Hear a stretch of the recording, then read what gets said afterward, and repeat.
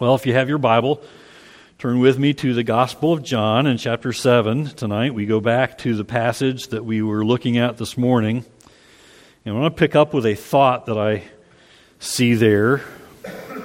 Something I think is important and something that got my attention. We began looking at John chapter 7, verses 10 through 13 this morning. And I want to return there this evening for our time together tonight. And I want you to follow along again. Let's just look at the passage we looked at this morning, and then we'll pick up from there. John chapter 7, verse 10, and I'm reading from the English Standard Version. But after his brothers, Jesus' brothers, had gone up to the feast, then he, Jesus, also went up, not publicly, but in private. The Jews were looking for him at the feast and saying, "Where is he?" And there was much muttering about him among the people, while some said, "He is a good man." Others said, No, he is leading the people astray." And verse 13 says, "Yet for fear of the Jews, no one spoke openly of him."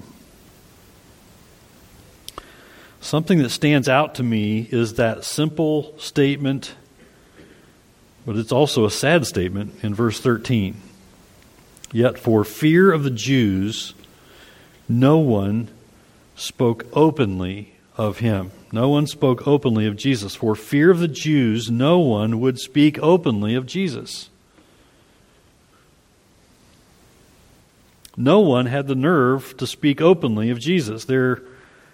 Of course, there was good reason for this. For one thing, this crowd that's looking for Jesus at this Feast of Booths, also known as the Feast of Tabernacles, is made up of people who aren't necessarily believers in Jesus. So there's one reason why people wouldn't speak of Jesus openly. They're not believers in Jesus. These people aren't followers of Jesus. Of course, some of them were no doubt moved by what they had seen Jesus do. Some of them, no doubt, witnessed his miracles, or they were moved by what they had heard of what he had done when other people had witnessed his miracles and came and, if you had only been there to see what he did. So some of them had likely had heard of Jesus' miracles. Some of them thought Jesus was, says here that they thought Jesus was a good man. They said, verse 12. And that's true. True, Jesus was a good man, but that's certainly not the whole truth. Jesus is far more than only a good man. He is, as we noted it this morning, he is the God-man. He is the Savior. Jesus is God's representation of himself to mankind. He is God in human flesh. Others had the opinion of Jesus that he was a deceiver. He was a deceiver. Some of them also had seen or heard of Jesus' miracles, but in fact they looked at his miracles a different way. They thought that he was working on some scheme. He must be a deceiver. And what those two kinds of people who thought Jesus was good or bad had in common was that they all were afraid to speak openly of Jesus for fear of the ruling Jewish leaders. The word was out. Speaking of Jesus would not be good for your health. Speaking of Jesus would not be tolerated. There would come a time, of course, when Jesus would reveal himself. This wasn't the time. That's why he wouldn't go up in public. He wouldn't go up, as his brothers suggested, in public. It wasn't that he was afraid. It was that the timing wasn't his timing, wasn't God's timing. There would come a time when Jesus would reveal himself, and he would face such severe persecution that it would lead to his suffering, that it would lead to his death on the cross. But then later, having risen from the dead, Jesus would gather his disciples together, and before his ascension, he would send them on a mission that is still the mission of the church and God's children today. In fact, in Acts 1:8, Jesus says, "But you will receive power when the Holy Spirit has come upon you, and you will be my witnesses in Jerusalem and in all Judea and Samaria and to the end of the earth. That's still the role of God's children in the world today. We are to be Jesus' witnesses to the world. So from what we know of God's Word, God's people are not to be afraid to speak of Jesus. We're not to be afraid, come what may, whatever the risk seems to be, whatever the challenges are that appear. There ought not be anything that keeps God's people, those who trust in Jesus Christ and in Him alone, there ought not be any reason for God's children, God's people, to be fearful of speaking of Jesus in the public. We're to be Jesus' witnesses to the world. That's our task as a church. That's our mission. And with that realization, we dare not be people who are afraid to speak plainly and openly from the Bible about Jesus.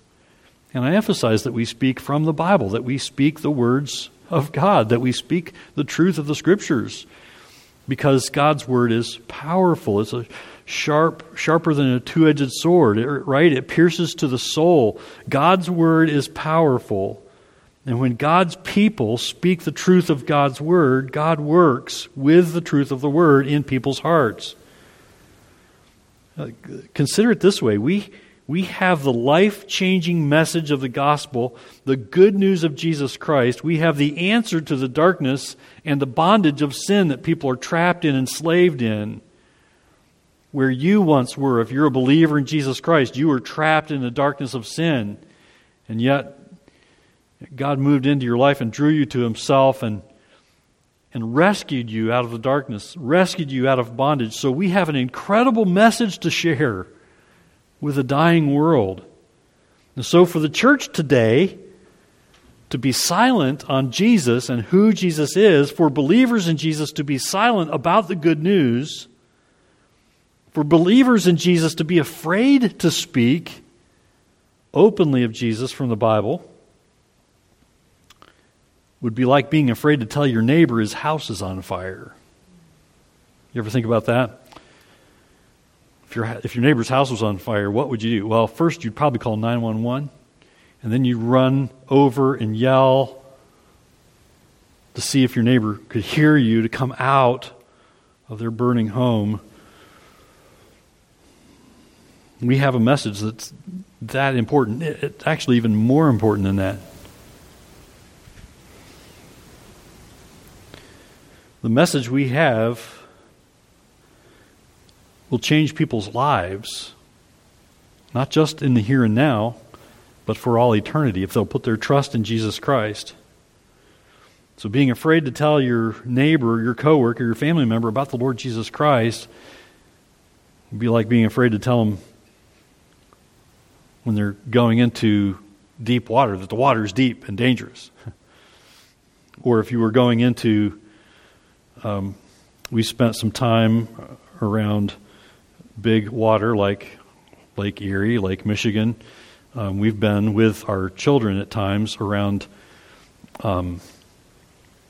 rip currents in Lake Michigan, and they can be quite dangerous. In fact, we had a really close call one time that kind of shook us up and shook up our oldest son, and we've learned to be really careful when there's a warning that says there's rip currents. Do not go in the water. Don't go far into the water anyway.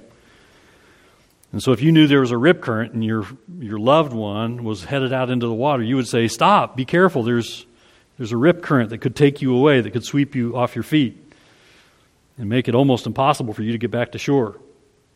So being silent about Jesus would be like being afraid to tell your small child, the burner is hot. The stove is hot. Don't touch the stove. Don't touch the burner. We have a message that's even far more important than that, in fact. So we dare not keep silent about Jesus. Now, we might all agree with this idea. I would venture to guess that we all would agree with that idea, that we have a message of the gospel that's so important that the world desperately needs to hear, that we dare not be silent about it. But don't we still deal with fear? Don't we all still deal with the temptation to be fearful about how we'll be received, or how the message will be received, or whether we'll be rejected or not, or whether it will hinder our relationship with people, or maybe hinder our work, or hinder our job if we speak of Christ? Well, thankfully, like everything else in our lives, the Bible gives guidance, doesn't it? God's Word gives wisdom for daily living. And the Bible helps by showing us whom we should fear and whom or what we should not fear. So let's first consider, what does the Bible say about who you should fear? These people would not speak of Jesus for fear of the Jews, and God's people, with this message of the gospel, best not be like them. So let's first consider, what does the Bible say about whom you should fear? Who should we fear? The Bible makes it clear that you should fear God. Right? We know that. It's the truth of the Scripture. If I say to you, whom should we fear? Your Sunday school answer is, we should fear God. And that's the right answer. Should you first fear man, or should you first fear God? I think that's the real question. Sometimes we get the order flipped around. In fact, there's a fellow who wrote a book about this problem, and just the title of the book I think is helpful. When People Are Big and God is Small is the title of the book. When people are big and God is small. We make people big and we make God small, and really the opposite should be true. We should, in our eyes, we should see God as the one who is big and at charge and in control, and we should put people in their place, so to speak, in our thinking, so that we don't elevate them into prominence above God. The Bible makes it clear that you should fear God. Should you first fear man, or should you first fear God? The Bible says you should first fear God. Listen to what Peter said when inspired by God, and he spoke of submission to authority. It's a passage you're probably familiar with. 1 Peter 2 and verse 17, Peter says, honor everyone, love the brotherhood, fear God, honor the emperor. Did you hear that? I think it's helpful. Honor everyone, love the brotherhood, fear God, honor the emperor. We tend to put fear everyone, fear the brotherhood, fear the emperor, and obey God.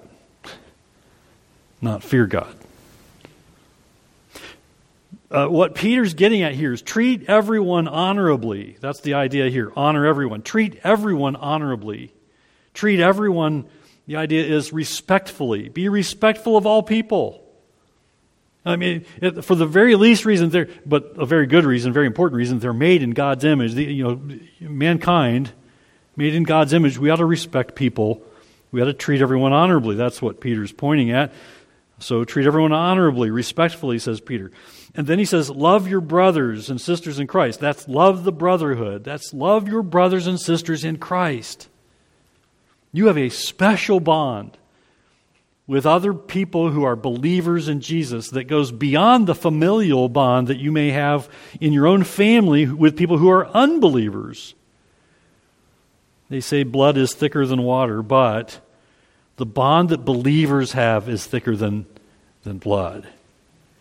It's the bond we have in Christ. And so, as Peter says, love the brotherhood. And then he says, fear God. Fear God. We'll come back to that. And then he says, honor the emperor. In other words, again, honor those who rule over you. Again, it's kind of that respectful idea, the idea of respectfulness. For us, that's our lawmakers. Think of our lawmakers, those who are in charge of the communities in which we live, those who are ruling authorities, those who are governing authorities, those who govern us as people in the USA. Respect them. They may not behave respectfully, but in fact, if they exist, God is allowing them to exist, as a way of maintaining order in the world in which we live. And so give them respect because of their role in society. But note this, we are not to fear those who govern us. We are not to fear those who make laws. Even if they make laws that seem like they're going to go against us if we speak up and speak out for Jesus' sake. Do not fear those who govern you. We're not to fear them. We're to respect them. We're to honor and give respect to those who govern us. But the only mention of fear here in 1 Peter 2:17 is the fear we're to give to God. We're to fear God. Now, on that note of fearing God, whenever we think of the fear of God, we need to think in terms of think of this in terms of a reverent respect, a reverence for God, a reverence for His righteous commands. In fact, if you have reverence for His righteous commands, it means that your reverence leads to obedience. And so that's the kind of fear of God that the Scriptures talk about. But more than just being in awe of God, so remember this, more than just being in awe of God, to fear God means to give Him your reverence, your respect, which leads to your obedience to His Word.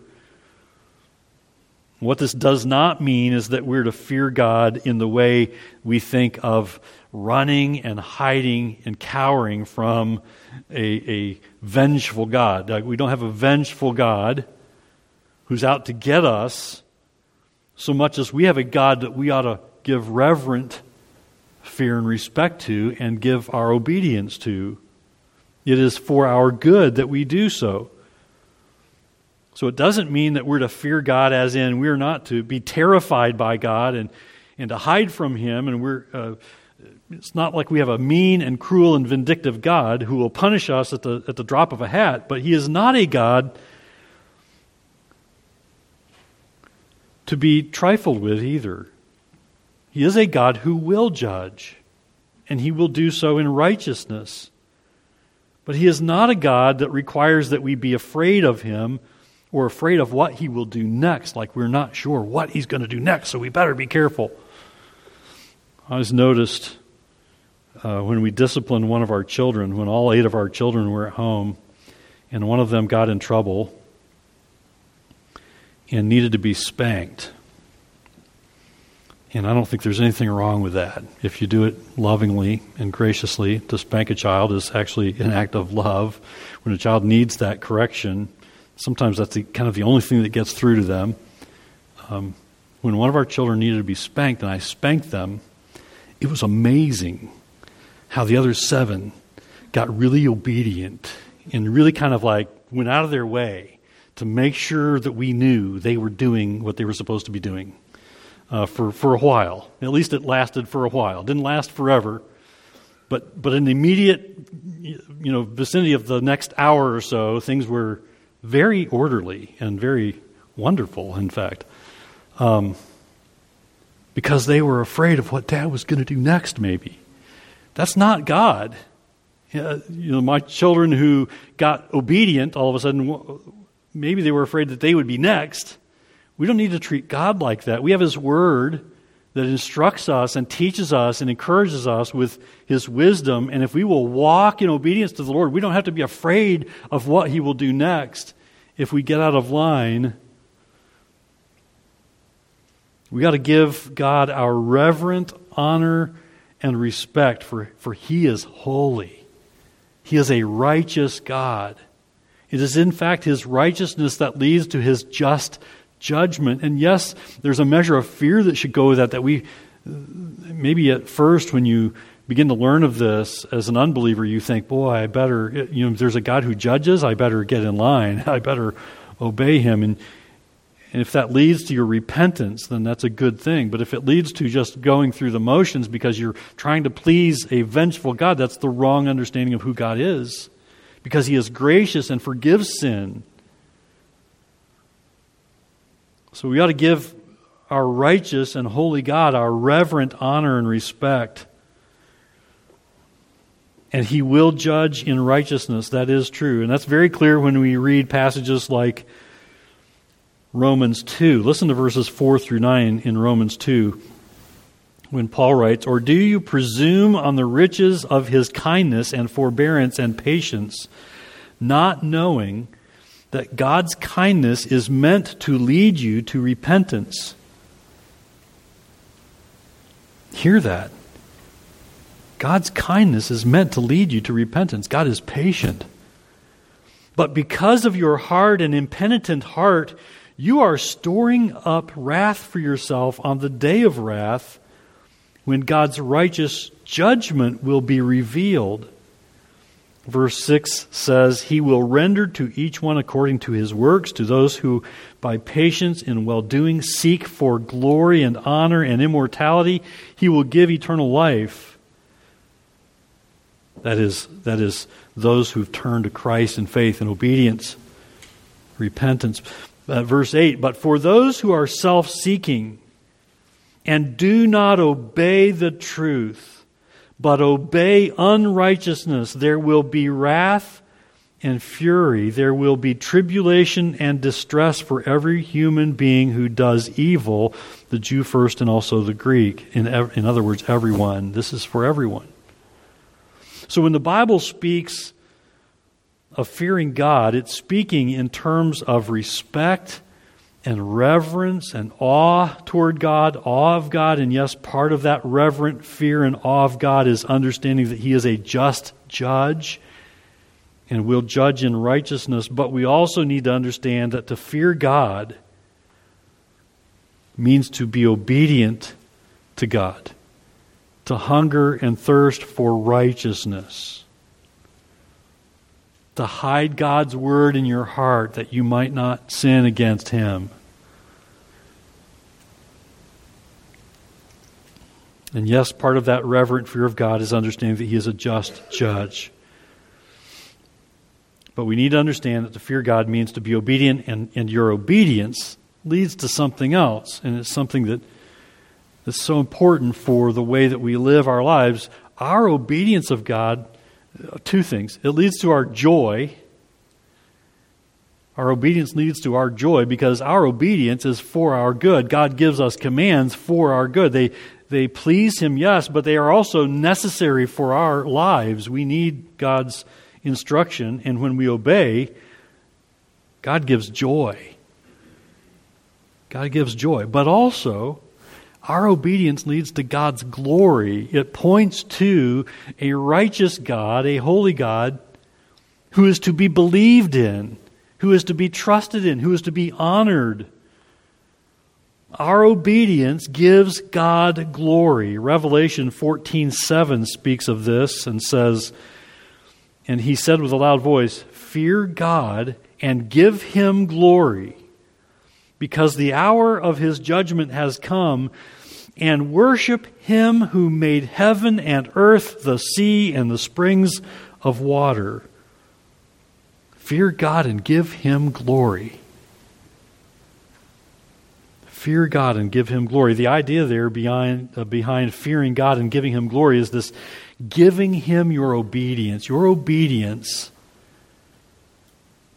shows great honor and glory to God and makes God glorious, reveals His glory, shows His glory, shines the spotlight on Him and not on ourselves. Certainly we can't say we truly fear God if we don't seek to obey Him, if we're not seeking to live holy lives, in righteousness, in obedience. In fact, 2 Corinthians 7:1 points out that holiness is brought to completion in the fear of God. Here's how it says this, 2 Corinthians 7:1. "Since we have these promises, beloved believers, let us cleanse ourselves from every defilement of body and spirit, bringing holiness to completion in the fear of God." We grow in Christ-likeness when we give God our obedience. bringing holiness to completion in the fear of God. That same idea is found elsewhere, like in Psalm 2 in verse 11, where it says, serve the Lord with fear. And again, that's talking about reverent obedience. Serve the Lord with fear. Obey the Lord with fear. Honor Him. Respect Him. Give Him your obedience. I already noted Proverbs 1:7, but again it says there that the fear of the Lord is the beginning of knowledge. Fools despise wisdom and instruction. Let's not be those people, right? That we despise wisdom and instruction, because the fear of the Lord is the beginning of knowledge. Your reverent obedience of God opens the door to the wisdom that God longs to give you from His Word. And Proverbs 8:13 reminds us that the fear of the Lord is hatred of evil, pride and arrogance in the way of evil, perverted speech I hate. May that be true of us, that we detest hateful and evil speech and perverted speech, and that we would detest pride and arrogance in our own lives. It's easy for us to point at pride and arrogance in other people and say, look at that, pride and arrogance, but that we would see it when it's present in our own lives and want to be done with it, so that we humble ourselves before the Lord and give Him our reverent obedience. The fear of the Lord is hatred of evil. May we hate evil in our own lives. May we hate evil conduct, evil thoughts, that they would convict us when we find them present, and seek to be done with them, repenting of those things and turning back to the wisdom of God's Word and the wisdom of obedience to God. And so we think about this fear of God. Whom are we to fear? We're to fear God. So to fear God means to give Him our reverent obedience. Appreciate what the Puritan John Flavel said when he recognized this truth, when he wrote that by the fear of the Lord men depart from evil. By the fear of the Lord men depart from evil. By the fear of man they run themselves into evil. He was onto something. By the fear of the Lord men depart from evil. By the fear of man, they run themselves into evil. And with that second part of that statement, we're pointed to whom we should not fear. So we've talked about whom we should fear, and that is God. We ought to give God our reverent obedience. Our reverent respect should lead to our obedience.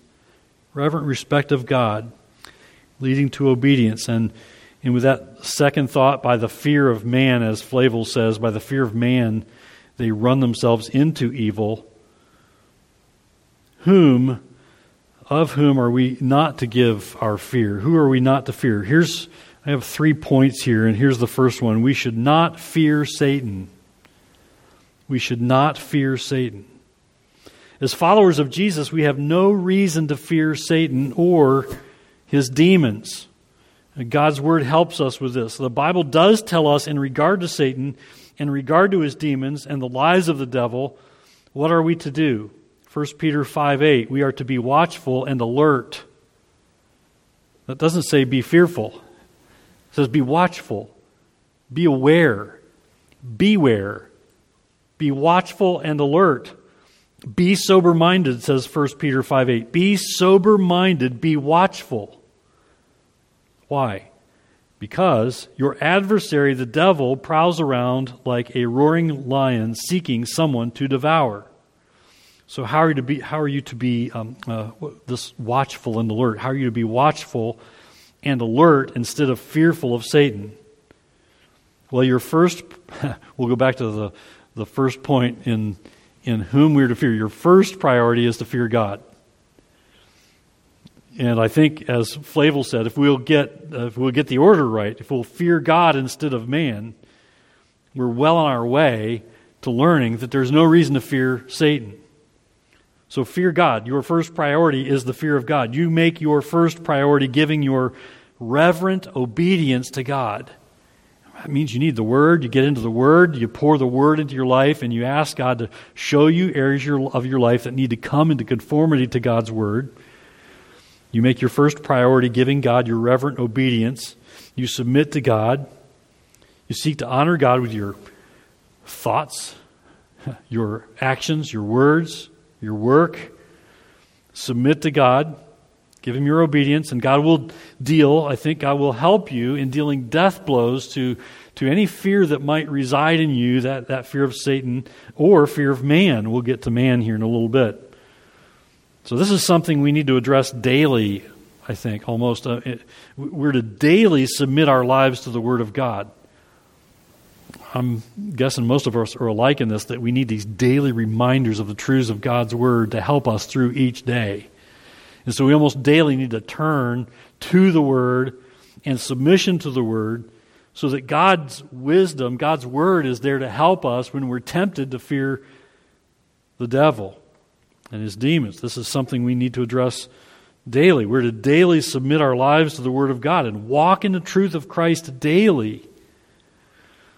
That's the idea behind the word submit of James 4:7 when it says, "Submit yourselves therefore to God."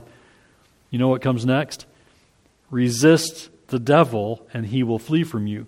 You cannot resist the devil if you are not submitting yourself therefore to God. Start with submitting yourself therefore to God.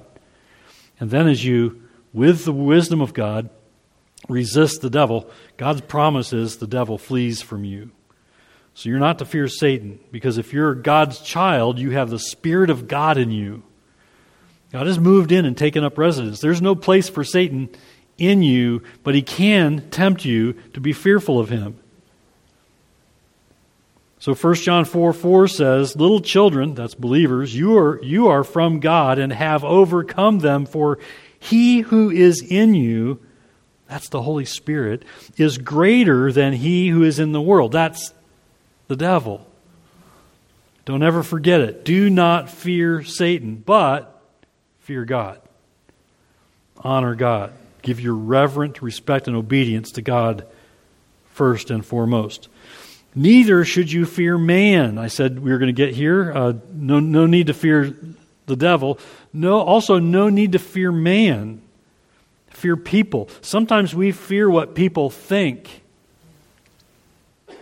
Or more like it, we're afraid of what people might think.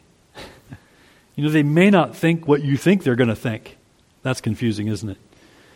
But we do that, don't we? We fear what people might think of us if we do this act of obedience to God's Word, if we speak the name of Jesus, if we walk in the Word, if we say, "I believe God's Word, and I'm trying to order my life by the Word of God. I'm trying to obey God's Word." We're afraid of what people might think.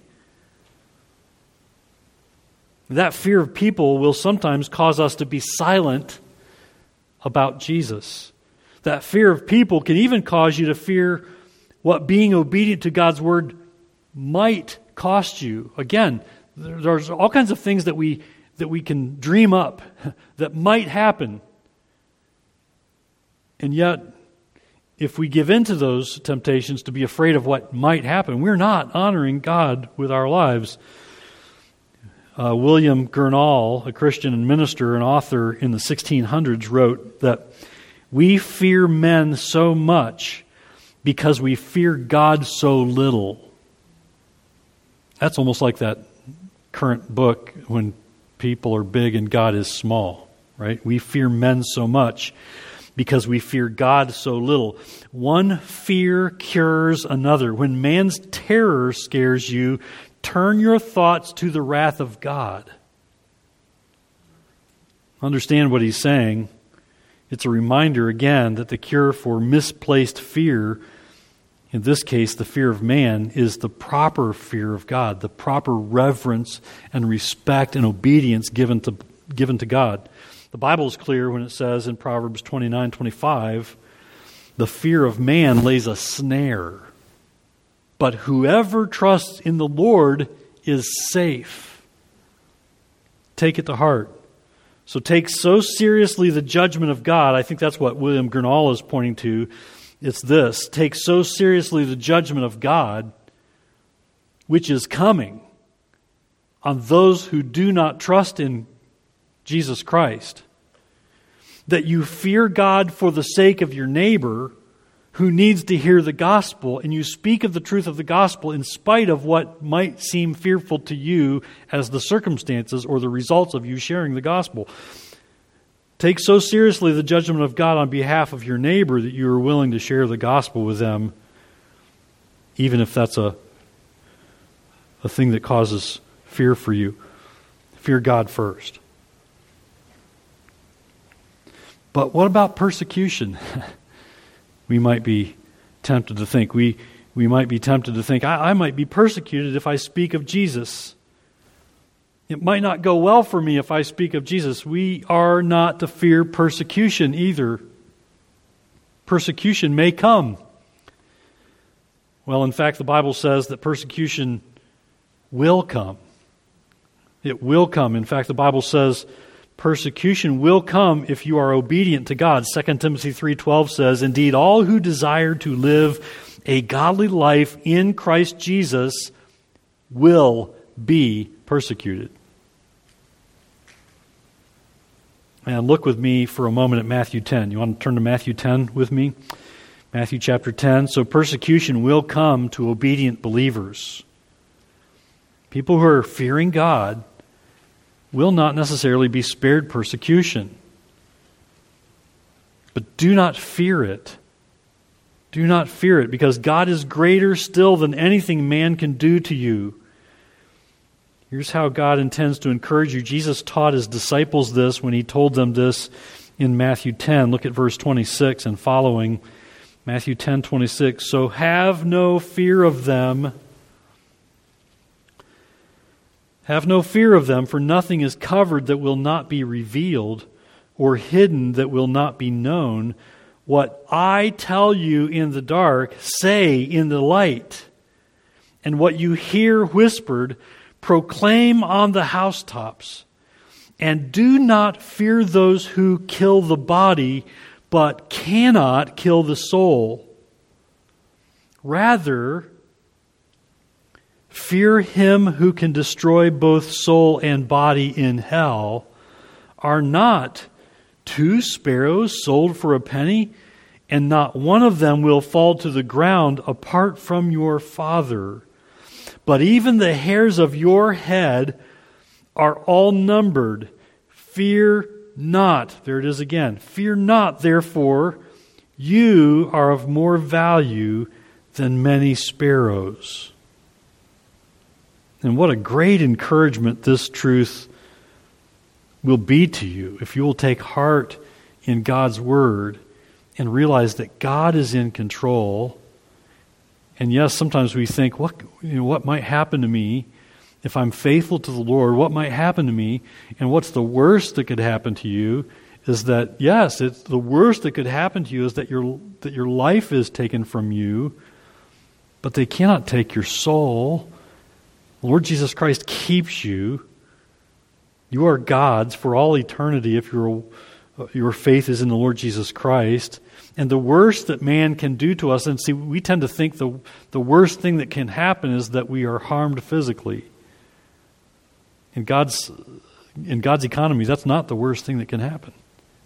The worst thing that can happen is that you spend an eternity in hell because you haven't trusted in Jesus Christ.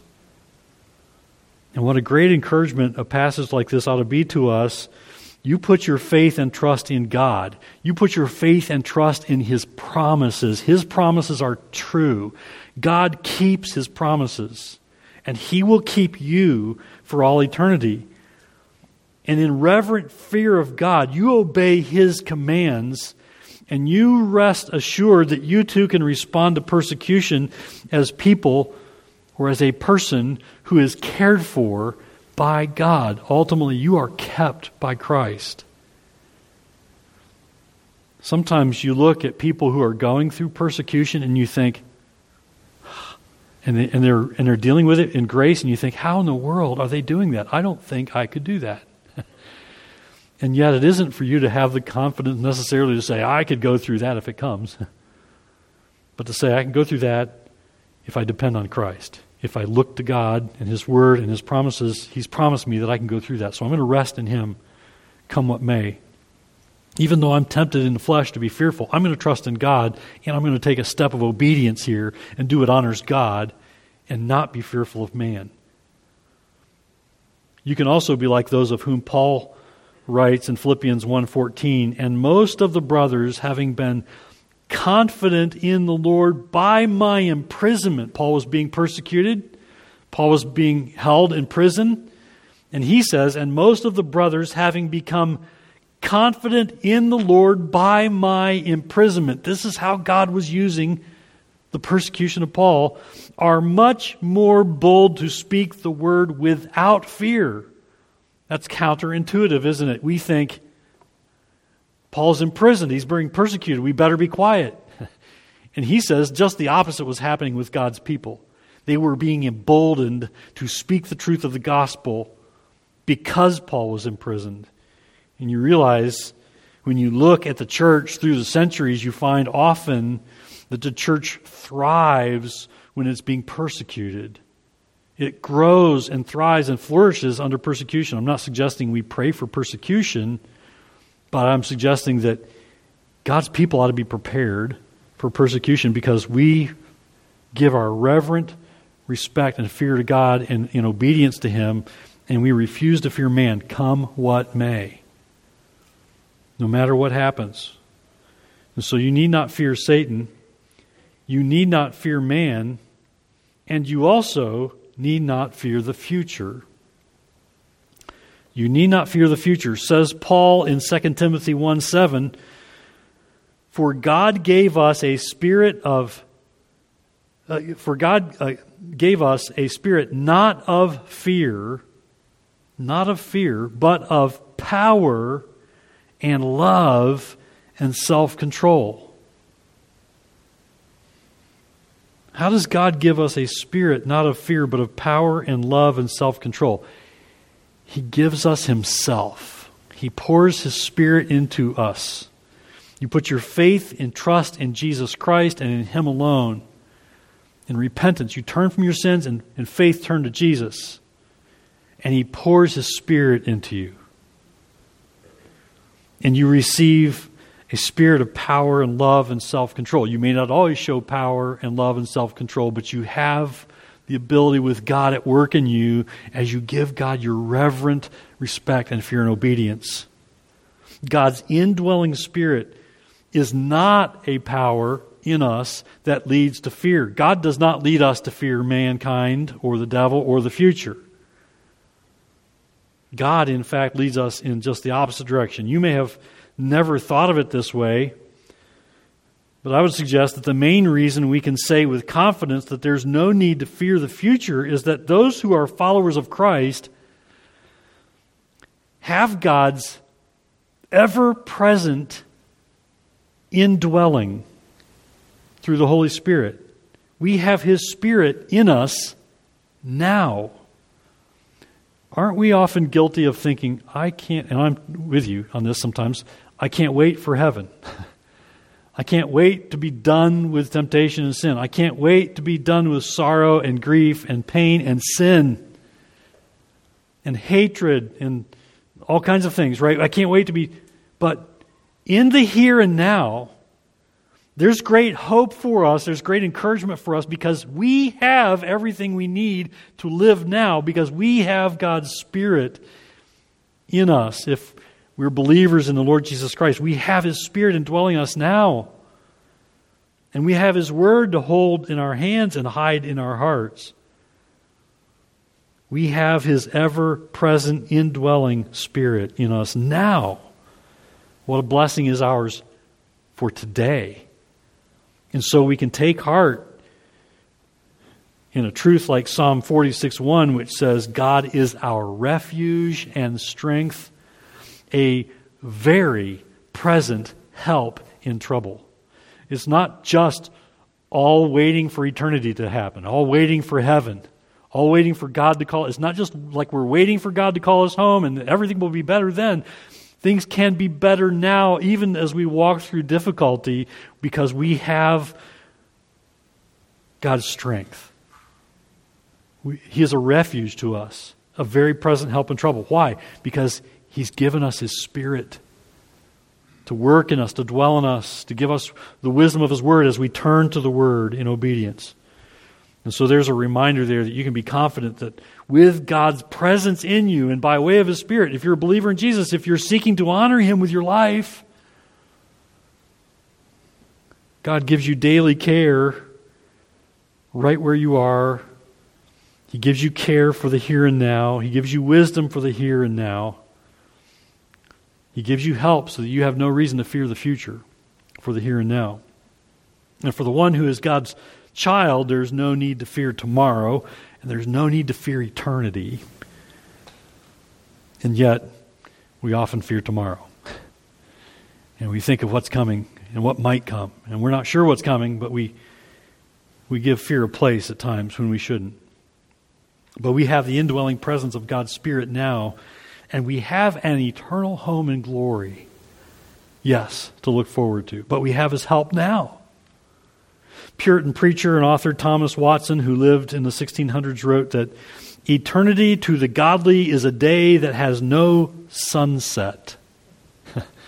We see sunsets, don't we? And we say, wow, what a sunset. Think of eternity as having no sunset. Eternity to the wicked is a night that has no sunrise.